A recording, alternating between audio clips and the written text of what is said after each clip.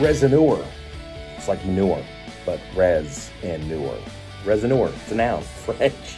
19th century, a person in a play or book embodying an author's viewpoint, which could be manure, you just never know. The character Horace was clearly the raisonneur of the play, speaking the young playwright's opinions directly to the audience at times. Using a raisonneur as a narrator gave the novel an autobiographical feel.